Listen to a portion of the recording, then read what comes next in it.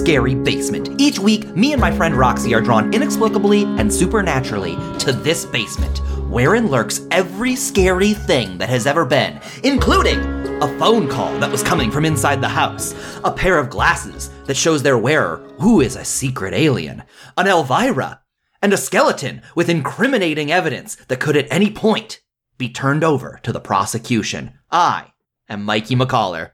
I'm Roxy Polk, and I didn't realize Elvira was one of a species, so learning new things every day. She's scary. She's one of those people that, like, you see on TV as a kid, and I don't know where or from why, but she was apparently just one of many. She's rad as hell, though, so hi, Elvira. Goodbye! Interesting. Roxy, let's start out, as we always do, with the scariest thing we saw this week. What went down in your life outside the scary basement that spooked you down to your bones? Oh my god, Mikey. Okay, this is anime related, so I'm sure you're gonna love it. Actually, you probably won't care either way. I do hate anime. So, one of my favorite video games of all time is Nier Automata. Yeah. And it recently got an anime adaptation where they were going to, like, try some different interesting things to, like, kind of inform the narrative, where, like, episode 1, I guess, similarly to what we were talking about last week, episode 1, very close to, like, kind of shot for shot for the beginning of the game, and then episode 2, it starts going places. So it was like, ooh, okay, they're doing something new. Cool. Got to episode 4, and then suddenly we're like, oh, we've canceled and delayed when the series is going to continue. And so all of the time slots we have for it are just going to be reruns of the same 4 episodes, the only 4 episodes we've made. And they, like, blame COVID. Basically, it's like they didn't want to pay people, like, better wages because China's having a lot of problems with COVID right now. So people probably aren't able to do their normal work pipeline. They could just pay animators who live in Japan, like, better wages to get them to do the show. But instead they're like, no, we're just gonna, like, delay the show until we can keep paying people less. Seems to be the running theory for why they said it got canceled because of COVID. Listen, that, number 1, is awful. But number 2, like, those characters are just, like, in a purgatory. Like, I always freak out on an existential level when a show gets canceled midway through the series. Like, your god has abandoned you to never have your story completed. And not only that, they're going to be, like, displaying the husks of dead episodes that are going nowhere for, like, the runtime of an entire season. Only 4 episodes constantly on repeat. Why? Just don't air them. Air something else in that time slot, you maniacs. Hold the series back. You're not under an obligation to air it, are you? I don't know. Yeah. So anyway, that's the scariest thing that happened to me this week. Who knows when it'll come back? Mikey, what's the scariest thing that happened to you this week? Roxy, I'm replaying the 2018 PlayStation 4 game God of War. Nice. And as you know, I have a fear of giants. Yes, you do. This game has a very big giant in it. It is the biggest giant I've seen in a video game and maybe in my life. Oh dear. And I kind of forgot it was coming. Like, I played through this game before. I played it right when it first came out. And you kind of just turn a corner, and there it is. Oh, damn. It's so scary. It's too much. It's very dead. It's dead, but it's just like you have to climb up. It's like a zombified? Oh, it's not even attacking you. It's like it's just like a corpse. Yeah, it's just a giant corpse, and you just run up to its face, and you have to do, like, puzzles around it. So you're just, like, on the edge of your seat as you're creeping around. That kind of set dressing is so cool. Like, it tells a story without telling a story, basically. Yeah. And I love that kind of stuff. Environmental storytelling, Mikey. Yeah, video games are great. One of the best things I've ever seen in my entire life. But you were scared that it was going to wake up and devour Kratos, the god of war. Exactly. At any moment. I know it wouldn't, but I'm just so intrinsically afraid of giants that, like, I thought it might. Who knows, could be secret Easter egg ending where Kratos gets killed. Ending G for giant. That's why video game urban legends are so scary to me, because, like, what if there is just something weird coded in there? Could be. You never know. But you know what? I'll tell you something that does have something weird coded in there, and that's the mechanical body of the demon that's keeping us inside there. How did they get a demon coded in there? The answer is Demon Bot. He took over a robot and is also here. Here he is. Mikey and Roxy, this week you were assigned the Alfred Hitchcock classic Psycho. Did you watch the film? Or are your souls forfeit? Roxy, Yes. I did watch Psycho. Did you? Yes, I did watch Psycho from, I think it was specifically 1960, right on the year. Oh, so the one time I don't mention the year of the film, you jump in, eh? What other facts do you have to share with the rest of the Scary Basement Miss Know-It-All? It's in black and white. All right, that is a the fact. set burned down. That's very interesting, Miss Encyclopedia Brown. Anyway, you may keep your souls. For now. You know, Mikey, I think he was being sarcastic when he said it was interesting. I don't think he thinks it's very interesting at all. I agree. And you know what? Of all the cruel things Demonbot does, sarcasm is the one I like the least. Roxy, this week we watched Psycho, a classic.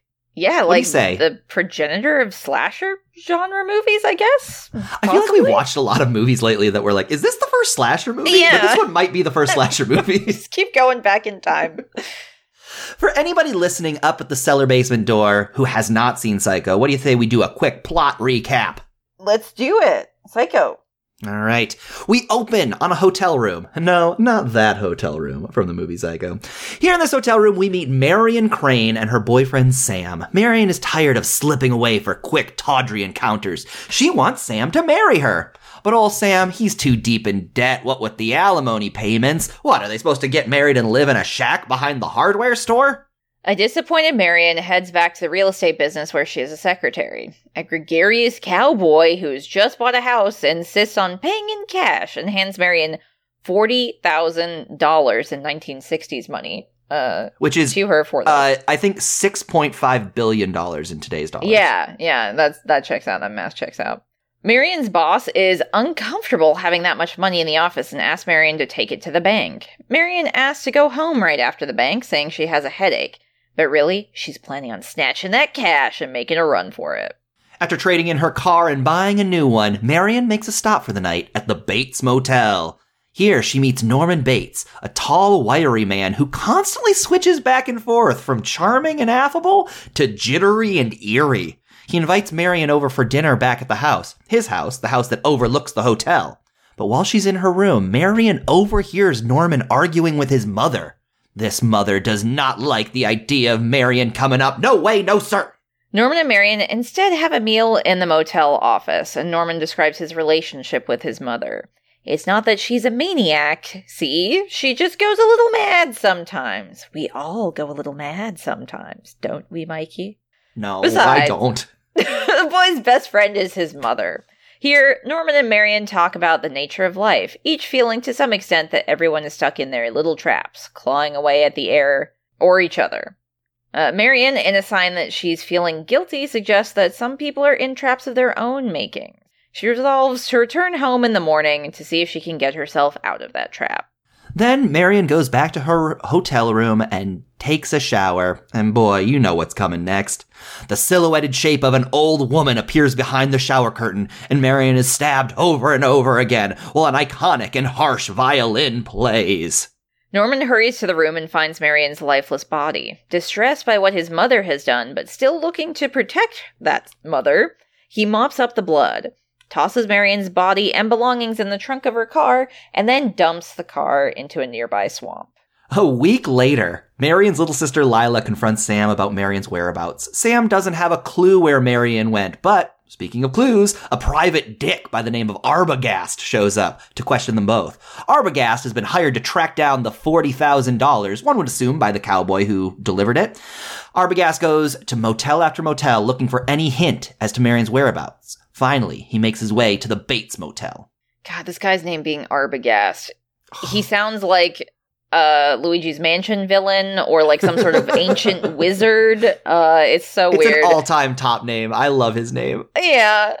So anyway, this all-time top 10 ancient wizard ghost talks to Norman, who clumsily reveals that yes, Marion was at the motel, even suggesting she interacted with his mother. Arbogast asks to speak to Norman's mother, which is when Norman decides to stop talking. Very fishy. Arbogast calls Lila and Sam to tell them he's going to speak with the mother and proceeds up into the Bates house. There, he's stabbed to death by an old woman whose face we never see. Now Sam and Lila know something's wrong at the Bates Motel. First they go to the town sheriff, who tells them Norman Bates' mother died 10 years ago, on this very day. No, not really, but she did die 10 years ago, just not this very day.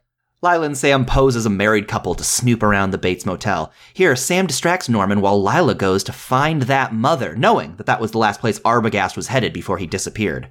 And boy, when Lila finds that mother, oh brother, she is a damn mummy. The mother's a mummy, is what's happening.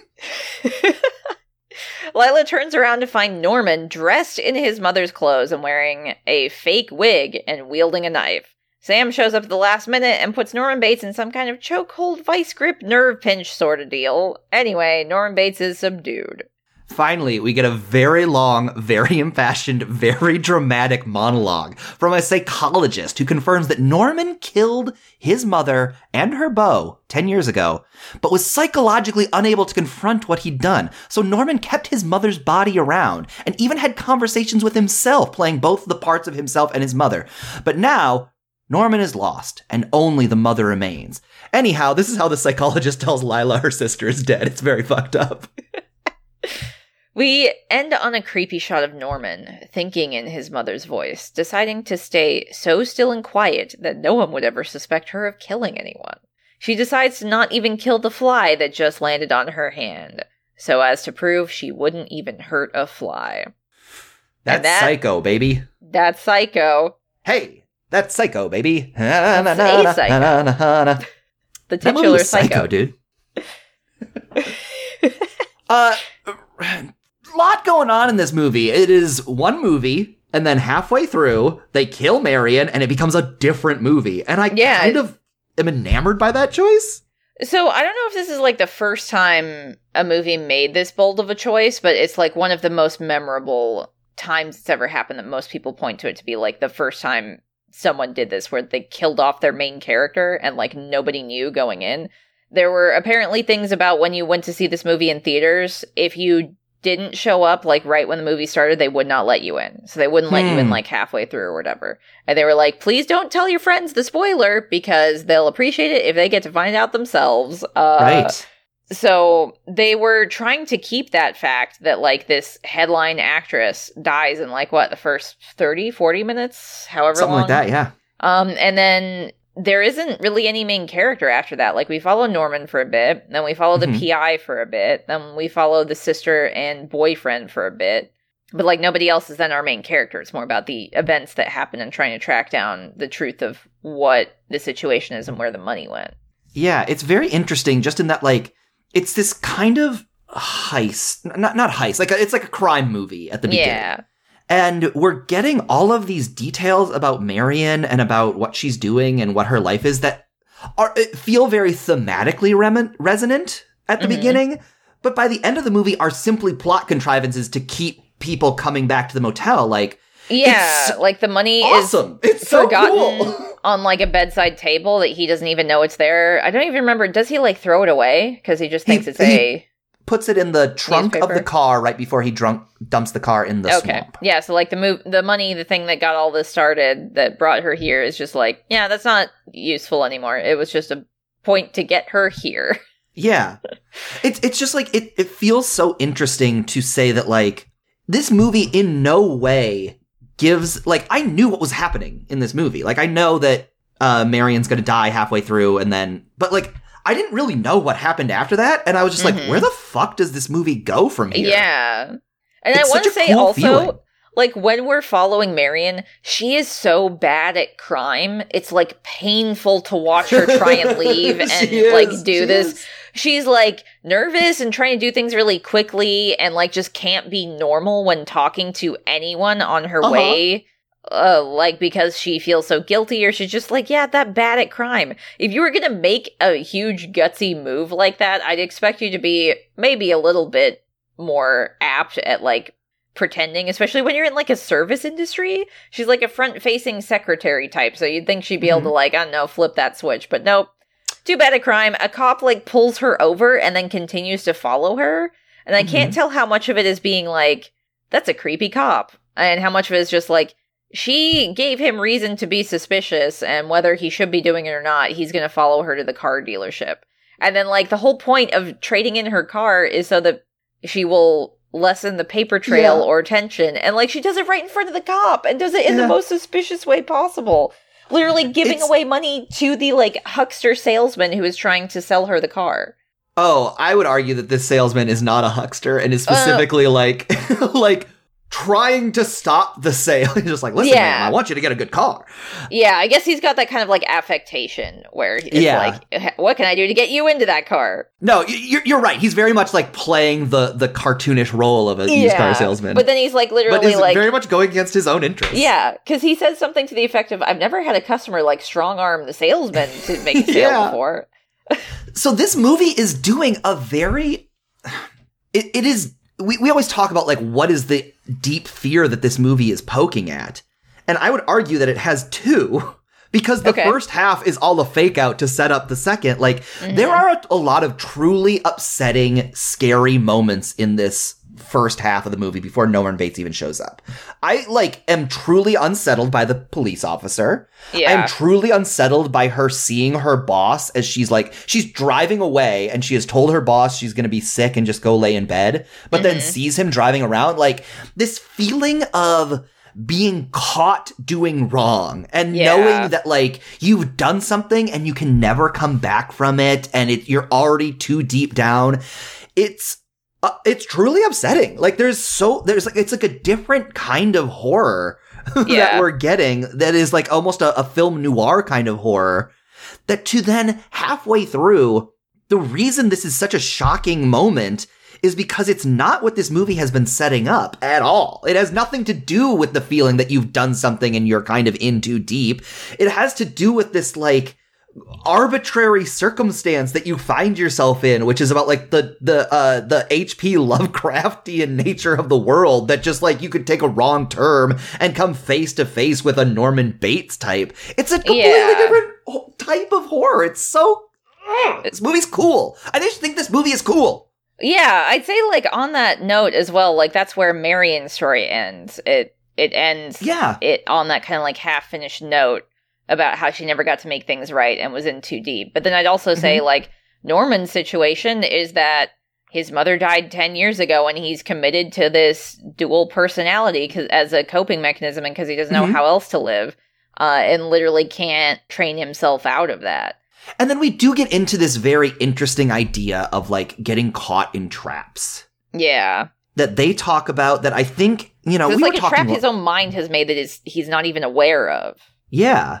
And even when Marion calls him out on it, she's like, well, he's like, I've been in it so long in this trap that I don't even mind it. She's like, it seems like you mind it. He's like, I do. Yeah, like, exactly. Switches immediately when she acknowledges it. We were kind of talking last week about how Signs as a movie is kind of like, it doesn't do a great job of, like, making its monsters stand in for the kind of horror that you want your characters to feel and to experience, or that you want your audience to feel and experience, right? We were saying, like, if the horror is about being alone in the universe, Mel Gibson never feels alone. He's got his family with him the whole movie. So it's kind of plot device, lip service being paid to this idea. What this movie does is set up this idea of traps and these traps that we find ourselves in. And then when we get the Norman Bates rug pull, when Marion dies, we know that Arbogast and Sam and Lila are in the same trap that Marion was in. And then we're feeling this same dread that they're going into it too. Like this movie has tricked me into feeling the way that it wants me to feel. Like, that is when theme is successful. That is when your movie making has convinced me of your point emotionally, as opposed to talking about your point and hoping I get it. And the way he did it, too, like, you're not doing it by being in the shoes of the character. It is you're the omnipotent audience member watching these events unfold. Like, you know that the investigator is headed in for a bad time by trying to confront this mother. And then when he dies, actually, that whole sequence is very interesting and dreamlike. The way he falls down the stairs. I don't know what kind of film technique they were using, but, like, he doesn't fall normally. I'll tell you what kind of film technique they used. Bad. They used a bad film technique. It very much sticks out to, like I said, it feels more dreamlike, whereas the rest of the movie feels, like, grounded, you know? I can see that. I watched that scene and I was like, everybody says like, well, why would you remake Psycho? It's already the perfect movie. I was like, oh yeah, this is the reason. This scene sucks. This kill sucks. I didn't feel like it was that jarring for me. It felt like, oh, he did something interesting with the filmmaking here, maybe. Mm. But we haven't talked too much about the score. I mean, we kind of mentioned it a little, but like this movie starts with a really iconic score, just like aggressive and in your face with it, before then cutting to like these two lovers in a hotel room. And actually, I forgot to mention this on the Signs podcast last week. Signs did the exact same thing. It started exactly the way Psycho was, which was very interesting watching these two movies kind of like back to back. I was like, oh, yeah, M. Night Shyamalan watched Psycho, didn't he? I think you're probably right. I don't necessarily remember it. Does it open with the famous like No, it's the like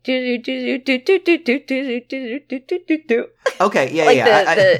The intense theme I know music, you're talking I guess. about, yeah. Yeah, I'm not sure if I'm hitting it, but not the like music. You got the nature of it, if not the form. Yeah. I don't claim to be a musician or any sort of singer-songwriter, so I do. It's fine. I'm in a band.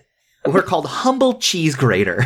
We're playing at your local coffee shop. That's not true. But so that score almost didn't happen. So apparently that and the score for the murder when Marion is killed, Hitchcock was like, oh, I just want it to be silent and hang there. And then his sound guy was like, dude, don't do that.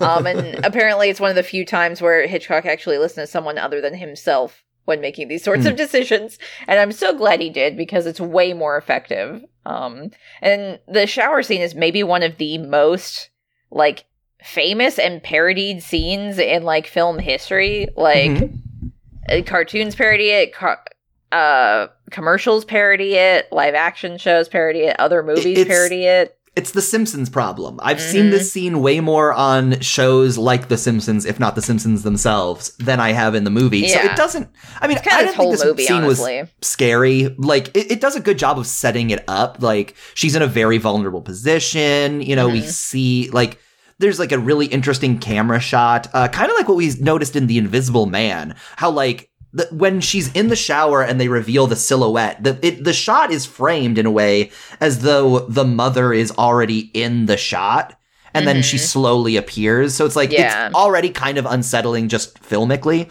Especially because it's like, why are we lingering so long in this scene? Like, something's going to happen. Yeah. It's like building up your anticipation, because like, there would be no narrative beat choice to show that otherwise. Like, there aren't characters talking, there isn't any additional action happening until that happens. Yeah. Oh, what a cool idea. I don't know. It just feels like the point of this movie is that you are watching one movie and then it shifts suddenly. Like, I need to watch the remake of this movie. I really need to know what they do. I mean, if they just do I the really same want things again, to. I have sucks. heard it is universally reviled, but it's a 90s horror movie I haven't seen, so of course I want to see it. You gotta see it. Well, I feel like we should do a watch party or something for this even. That's a good idea. We should get that going. Which is actually, that's how I watched this movie. I watched Psycho and Psycho 2 back to back on my Discord, and it was a great time. A bunch of people showed up for Psycho 1, and then Psycho 2, it was like, it is too late at night. You were insane, Roxy. But I was like, hey, let's just do it, okay? I'm crazy. Just do it. And we did, and it was very fun. But yeah, the Psycho remake definitely feels more like, maybe we should all watch it together instead of making an episode about it. But who knows? Maybe I'll eat my words and we'll be sitting here a couple of months from now and doing a Psycho remake episode. That's the dream. There is some through line. I want to know what you think about this, because I couldn't quite peg what we are getting at here, but there are enough different characters talking about this that I feel like there's something going on here. There's some sort of through line about buying happiness. And maybe the distinction between buying happiness and buying away non-happiness, right? The guy who initially puts up the $40,000 talks about like, I'm buying my daughter a house, and that's not buying happiness, but that's buying away unhappiness. Yeah, he and did then Norman mention that. Bates has that this whole very scene. Okay, so I'm sorry to interrupt you, but before we go into the next scene, Marion is talking about how like in the scene before this, she wants to marry her boyfriend and not just do hookups, and they don't have money, and that's the reason he gives her, which honestly is a piss poor reason. because like she's working, he's working, they'll get money. Like it just sounds like an excuse to get her to stop trying to get him to commit. Anyway, she goes to her job, and then her friend, or no, coworker is talking about how happily married she is. Uh-huh. And then like a friend, her doting husband calling and stuff. And then that guy comes in talking about like his really young daughter who's getting married and is really happy, and he's gonna buy her a house for her happy marriage. And Marion's sitting there like, I'm broke and unhappy, and you guys are just talking about the thing I want. Shut up. You can like kind of see it on her face a little bit, how she's just like, please stop. Like, just stop it. Get off of my desk. Stop talking about your young daughter getting married because she's so great. And it's has a lot what's of so money great about this movie that like I completely buy that this like totally buttoned up girl, like they even say it later, this girl worked for this real estate company for 10 years, that she's just like, yeah, of course she stole that money. Fuck that guy. Of course she did. There's no choice. And he was even being creepy and kind of hitting on her. That's the thing, too. Then, like, after the guy was, like, kind of creeping on her and then leaves, the cowboy man, her coworker's like, oh, yeah, I saw he was kind of, like, flirting with you. It must have been because he saw my ring. Implying that, like, the dude would have flirted with her because she was more desirable, but because she was married, so he didn't. So it's a consequence of her not being married is that she's uglier and has creeps hitting on her because of because she's not married. I love it. So there, like I said, there's this bizarre through line that I don't quite feel like I understand yet. So this guy's talking about sorry, I got buying happiness, buying away non-happiness. Norman Bates has this interesting take on things where he's like, you know, nobody comes to my motel anymore, but there's no sense dwelling on our losses. We just keep on lighting the lights and following the formalities, which almost feels like a response to this. That's his coping mechanism for the past 10 years, I guess, right? That's true. Yeah. Like things that are happening, he's kind of just ignoring them and doing what he's doing. Versus like Marion is somebody who has taken action. She is striving towards something different. And then, this idea that like, we're all in our private traps, right? We all claw at the air or each other, never moving an inch. Norman Bates doesn't move an inch, but Marion has very much moved an inch. Yeah. Like, I'm trying to understand if there, like, it feels like there's enough. And then even the sheriff that they talk to later has a little bit of a conversation with them about how, like, no, Norman's fine. He's just, he's a go along, get along kind of guy.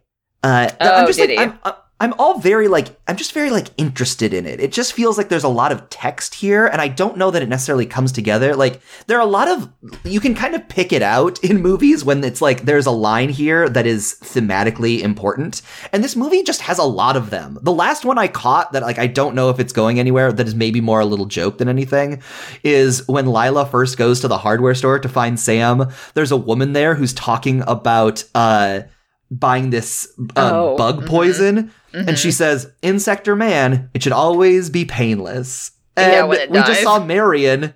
It was not painless. It was very full of pain.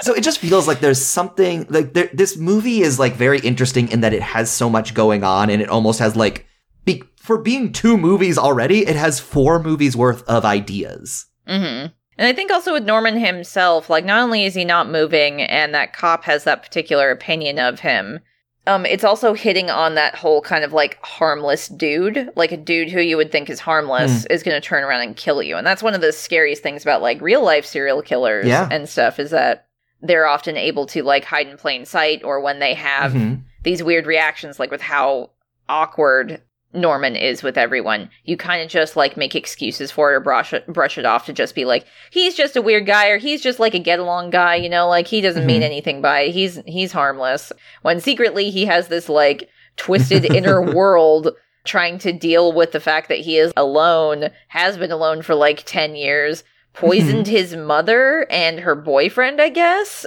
Yeah. But then it was marked as like a suicide, I think, right? Right. And so like, I don't know if it split, his personality split from there. I know there's a lot of sequels and TV shows that probably elaborate on this way more, but we're just talking about the context of the movie we got in front of us. It seems to me that maybe the moment that he killed his mother was the moment that he had to adopt the other persona to split in this way, as like the mother persona is his refuge, the mother persona is the one that has all the power, because that's all he's ever known. So he's kind of just like felt small, I guess, as Norman. So this is his way of coping to get some amount of power. But at the same time, it's just like, what his power looks like is just treating himself and others horribly is what he chooses to do. And like Marion, who chose to break from the norm in a different way, chose to like take this money, get a better future for herself. But then after thinking about it, she's like, but actually I shouldn't have done this, and decides she's going to go back. And like, then that's when she gets killed. So I'm not sure if they're trying to say something where it's like, she chose to embrace this new life, couldn't hack it, and was going to backslide, and then now she's dead because her story's over. She's already decided she's not going to go through with this anymore. So she exits the movie.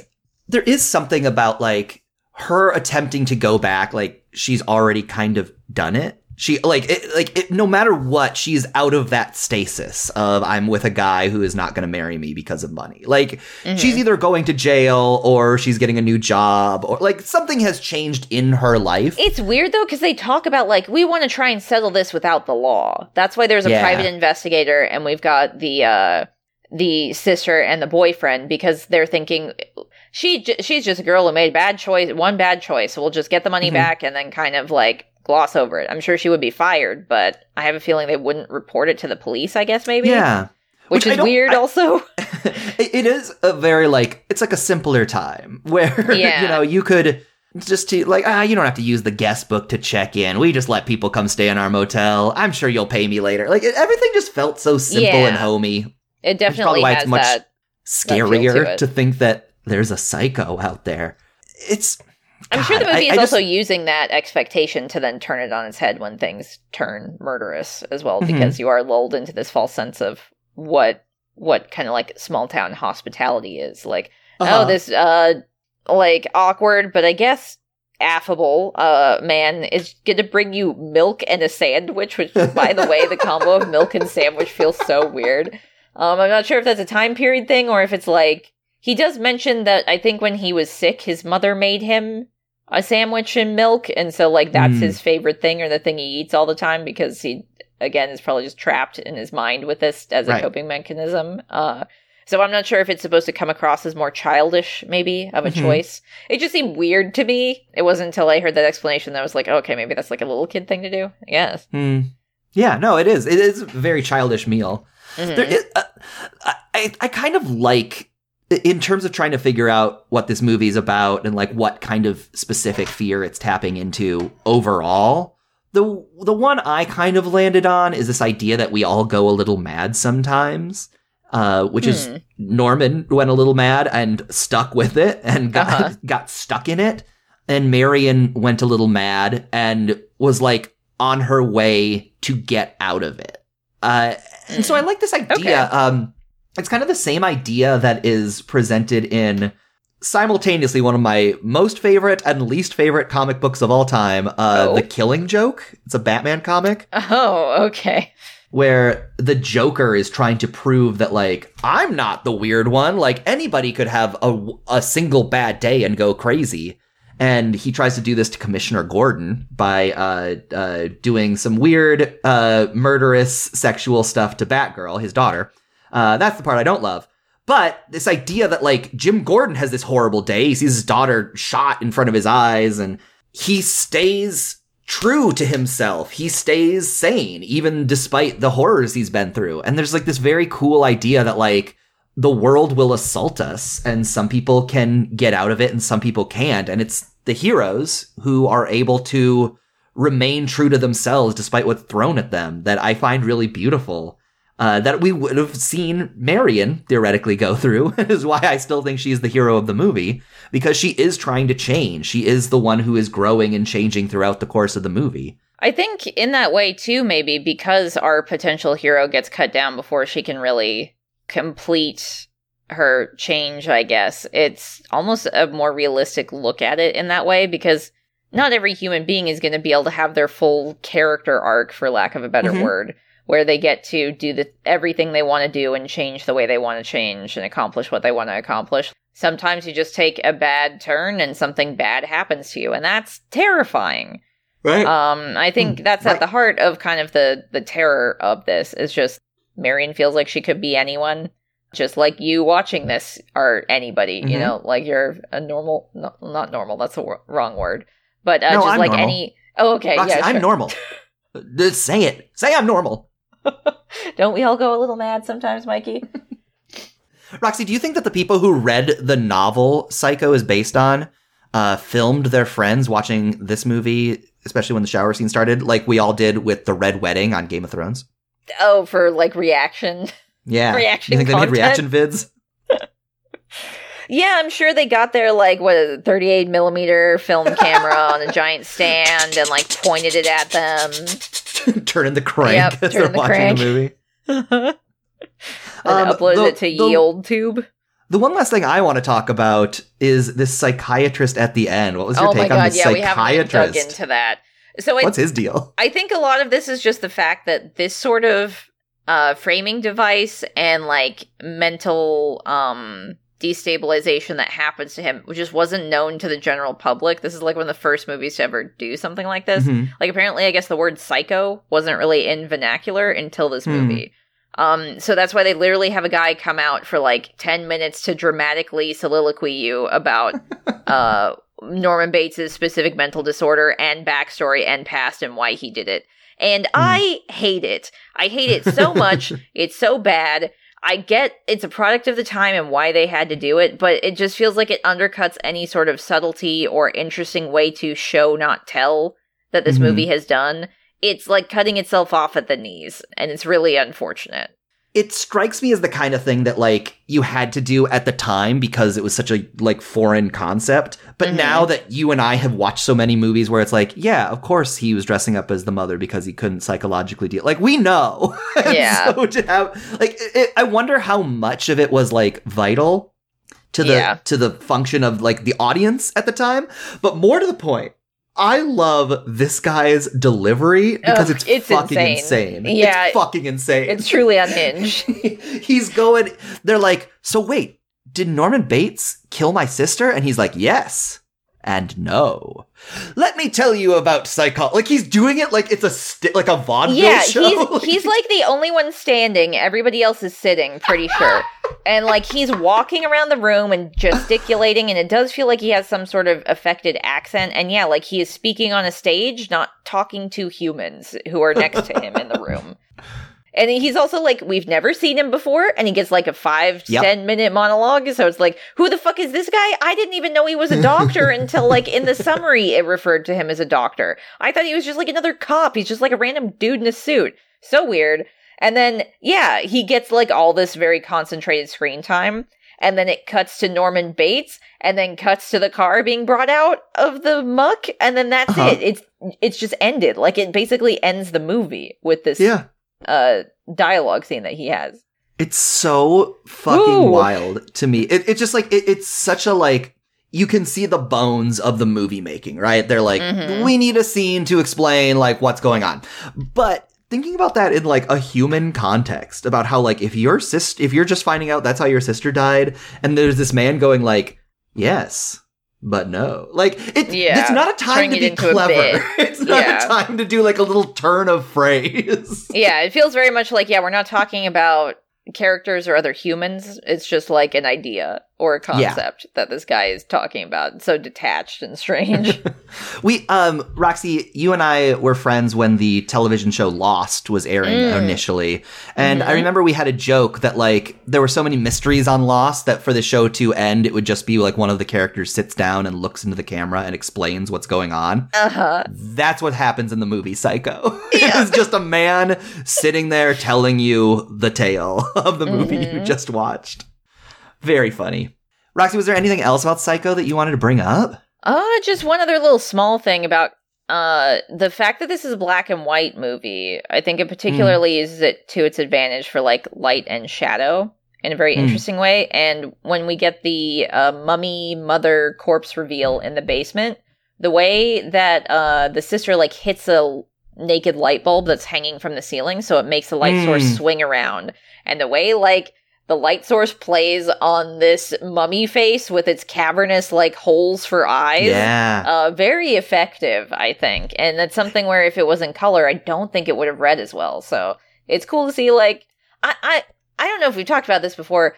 I have a hard kind of time with an entry barrier for black and white media. It just feels so removed from time that I understand. And a lot of times, like, some of the writing might slant in a way that I don't really want to engage with, whether it's like misogynistic or racist or something. You're more likely to get that. I mean, I guess I shouldn't say that based on like, there's all types of horrible media as well out there. Yeah, it's been bad from the beginning and good from the beginning. Yeah, but it'll just be like for instance, the guy talking about just giving a 5-minute monologue. I just feel like so many of those movies are slogs like that, where there is just like a lot of proliferating and just a lot of people saying things and standing around, and it's not nearly as interesting because they've learned so much in the art of movie making since then. Yeah. So it was kind of hard for me to initially watch this movie, but I was very glad that actually, like, as I got into it, you kind of forget that pretty quickly. I feel like a lot of other black and white movies don't have that power to do that. And then, yeah, seeing it, like, work to its advantage in this final reveal scene with the way the light source is, that was very cool. It's something that I hadn't really thought about, but even like story-wise, this idea that this mother is dead, but the way the light is bouncing on her face, it makes her look almost alive. Like, that her presence is still so felt in the story and has so much to do with it. Like, I hadn't really thought about that, but that's very cool. Okay, so you said you had an initial barrier to entry. How did you end up feeling about Psycho? And this is, of course, on a scale from 1 to 5 thumbs. Roxy, remember, we have 2 thumbs. We're people. Yep.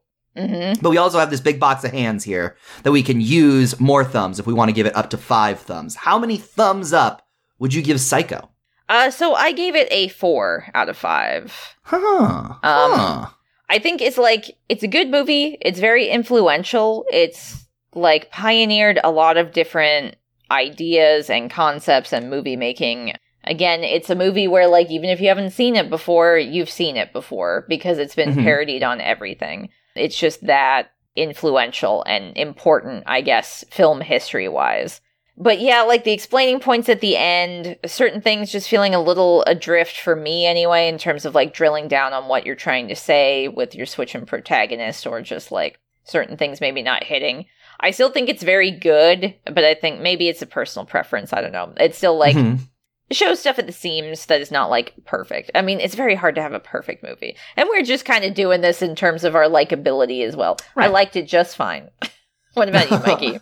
I also gave it a 4. Okay, look at that.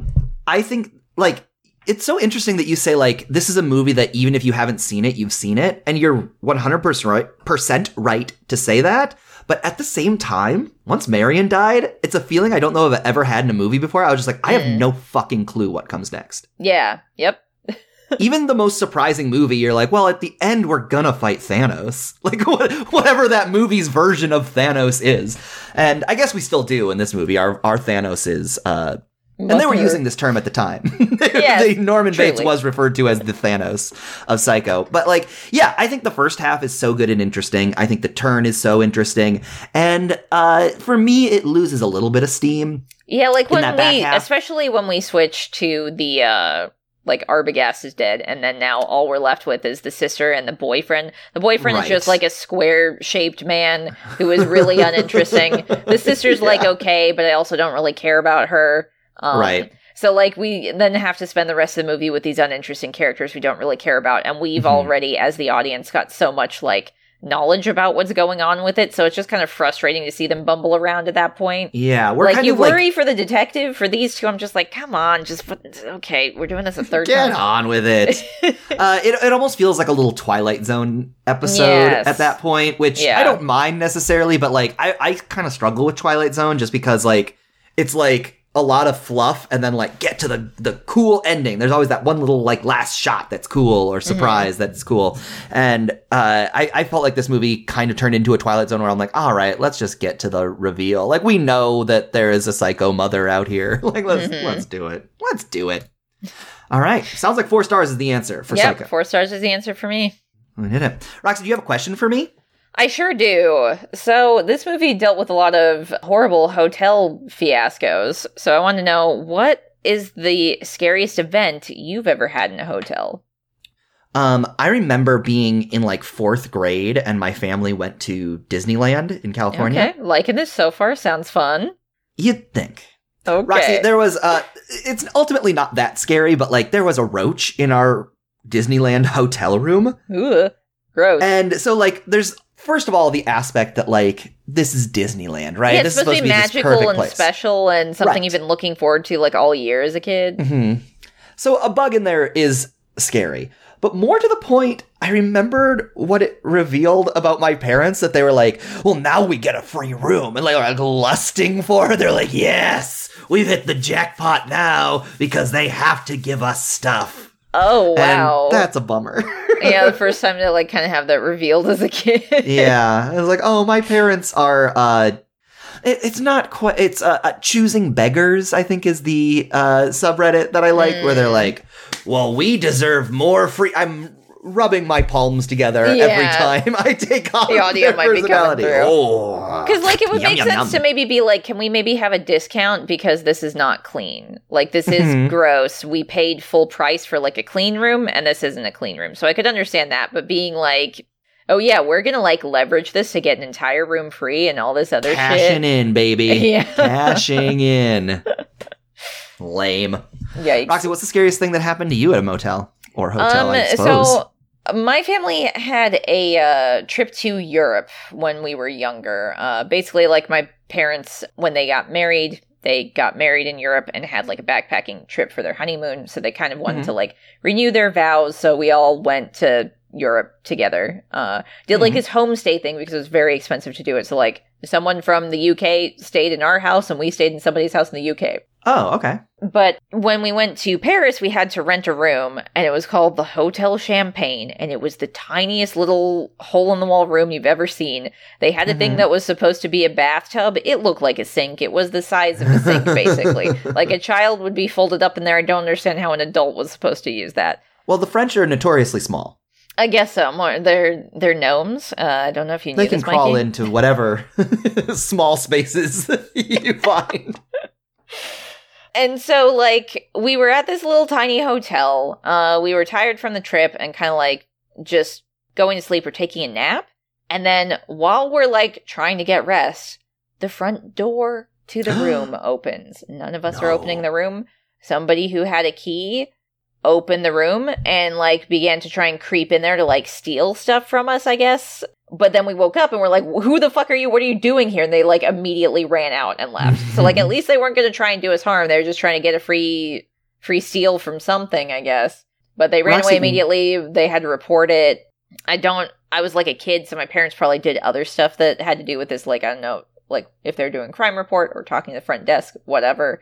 I should ask them about it, honestly, to be like, what happened after that, by the way? Yeah, I do want to know. Yeah, it's scary. And like until I came up with this question for us to talk about, I hadn't thought about it. So I don't know if it's some sort of repressed memory about how traumatized I was by this. Who knows?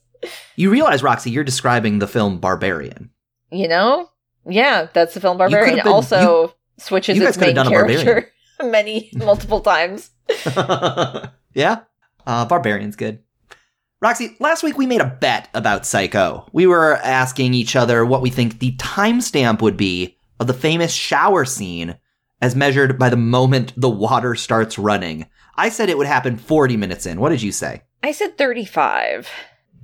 The answer was 47:09. 47? My God, that's so far into the movie. Right? How long is this movie? 2 hours? Exactly. Like, it's almost exactly halfway through the movie. That's wild. Yeah. Okay. Well, Mikey, you win this week. So that's me, baby. That means our total score right now is Roxy with 40, Mikey with 30. Oh, hey, look at that. Ty 30, with 4. 40. Exactly 10. It's 30. Nothing happened yet, Mikey. I think you're in the clear. I think you're not going to be Mr. Little Bunch of Foots. I think you're good. Miss Bunch. I'm grossed out by feet. I know. So you dodged a that would be gross shaped bullet here. Good for you. Not only am I grossed out by feet, I'm grossed out by hooves. Specifically, robot hooves. Roxy, look who's creeping on over. It's the Demon Bot. Oh, it's the Demon Bot. You know, look, he painted his chassis all black and white to fit in with the movie. Mikey and Roxy, I shall have you know I am simply wearing my best two-tone suit as I am going to see a tribute concert of the ska band The Specials. Anyway, for next week, you wanted some imaginative kills. I'll give you some imaginative kills. You must watch the 2000 film Final Destination. All right, Roxy. So we've got Final Destination next. Yeah, Final Destination. This movie's gonna be ridiculous. Can you fight the specter of death, the specter of fate that wants to kill you, Mikey? You're marked for death. My guess is yes, and you fight them with prophecy dreams. Yeah, and a combination of errors and happenstances coming together to create a mousetrap-style trap to kill you. Roxy, we gotta make a bet for next week, and I don't think there's any way we can get around making this a classic kill count. We gotta do it. You gotta do it. Final Destination. Here's the thing about this movie, though. We know there is a high death count because famously a plane explodes in the beginning. Yep, it's the whole crux of the movie. If you've seen a trailer, you know it. So we got to make a kill count. How many people do you think are going to die in the first Final Destination film? God, okay, so there is going to be the ones who died in the plane crash, but then our friends who get out, I don't know if there's any other kills along the way, too. Shit. I'm going to say 65. How many people are usually on a plane? Now that I think about it. It's a great question. It's like an international flight. I guess I'm going to say 65. I don't know. I'm probably undercounting really low. Yeah, I feel like my guess for people on a plane would be like 150. Yeah, it's probably closer to it. How many episodes of Lost have I watched and not known this? I feel like we should know have this. Counted. Yeah. We should have counted that plane crash from Lost. I'm going to say 140 people. Okay. I think are going to be killed in Final Destination. Yeah. All right. The bet's locked in. Roxy, we've been talking about a lot of scary things. Psychos. Black and white films. Switching main characters and feeling unmoored in a film. What's something that's making you happy? We got to end on a happy note. Tell me what's making you smile this week. So the thing that's making me smile this week is a movie called The Unbearable Weight of Massive Talent. Ooh. It came out in 2022, and it also has Pedro Pascal in it, which we were just talking about The Last of Us. You love Pedro Pascal. He's great. He's my friend the Mandalorian.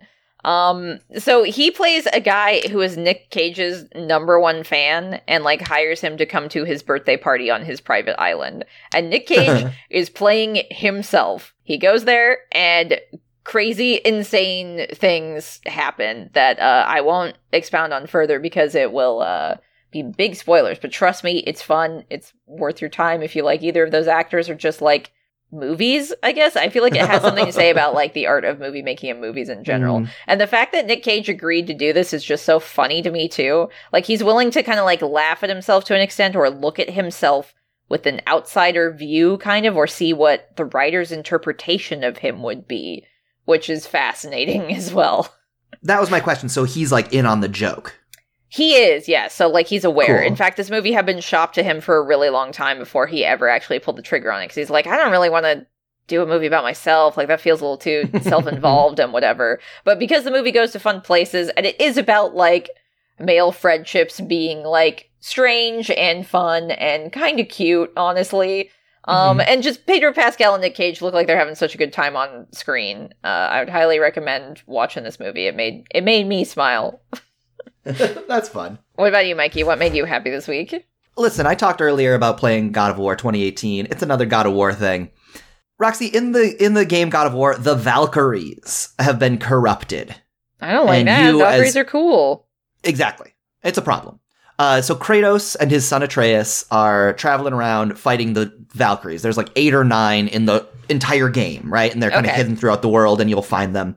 And I don't know why they would do this necessarily, but the order in which you find the Valkyries, they give the information is the same, right? The first Valkyrie is like, we don't know why we're like this. The second Valkyrie is like, I kind of remember this. And then it's like the mystery heightens as you go further and further. Oh, that's cool. I would not have expected that. That's kind of a mystery you're solving instead of just being like, they just got corrupted. Deal with it. Yeah. You're slowly figuring out what has happened. But they have different voice actors doing all the different Valkyries.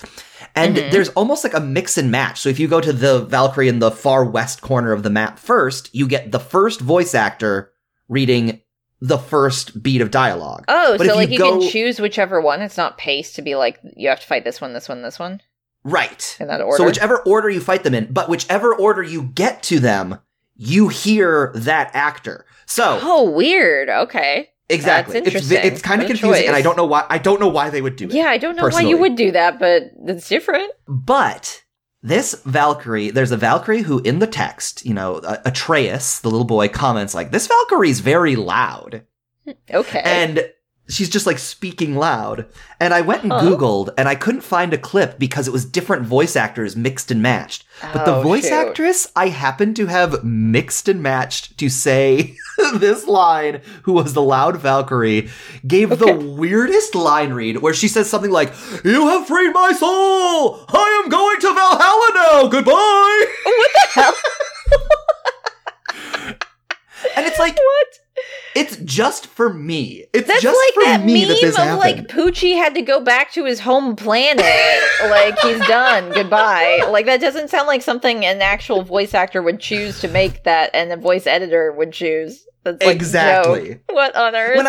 When I found it, like, all the other actresses who played this Valkyrie part, like, they give kind of, like, a weird performance that, like, yes, is louder, but this is the only one that she sounds like a fucked up maniac, so it makes me almost want to play the game again so I can get it and record it. My understanding is that if you fight the Valkyrie Gunner, Gunnr, if you fight her third, she gets that's the voice clip. So I'm just going to play through this game again. I'm going to unlock all the Valkyries and play them in that order. Mikey, And that Jesus sounds Christ, like a streamable it's so funny. event. You got to do that so everybody can clip this fucking thing. Sounds ridiculous. I might have to. Speaking of streamable things, it's time now for haunted plugs. First of all, make sure that you follow Scary Basement on Twitter at scary_basement and on Instagram at scarybasementpod. Roxy, where can people find you on the internet? I'm on Twitter as Red Mage Roxy and on Twitch as Red Mage Roxy, where I stream 3 days a week, every Tuesday, Thursday, and Sunday. And I, Mikey McCollar, am on Twitter at SecretBlimp and on Twitch at twitch.tv/SecretBlimp. Also, make sure to give the Scary Basement podcast 5 stars on iTunes or wherever you're listening to podcasts.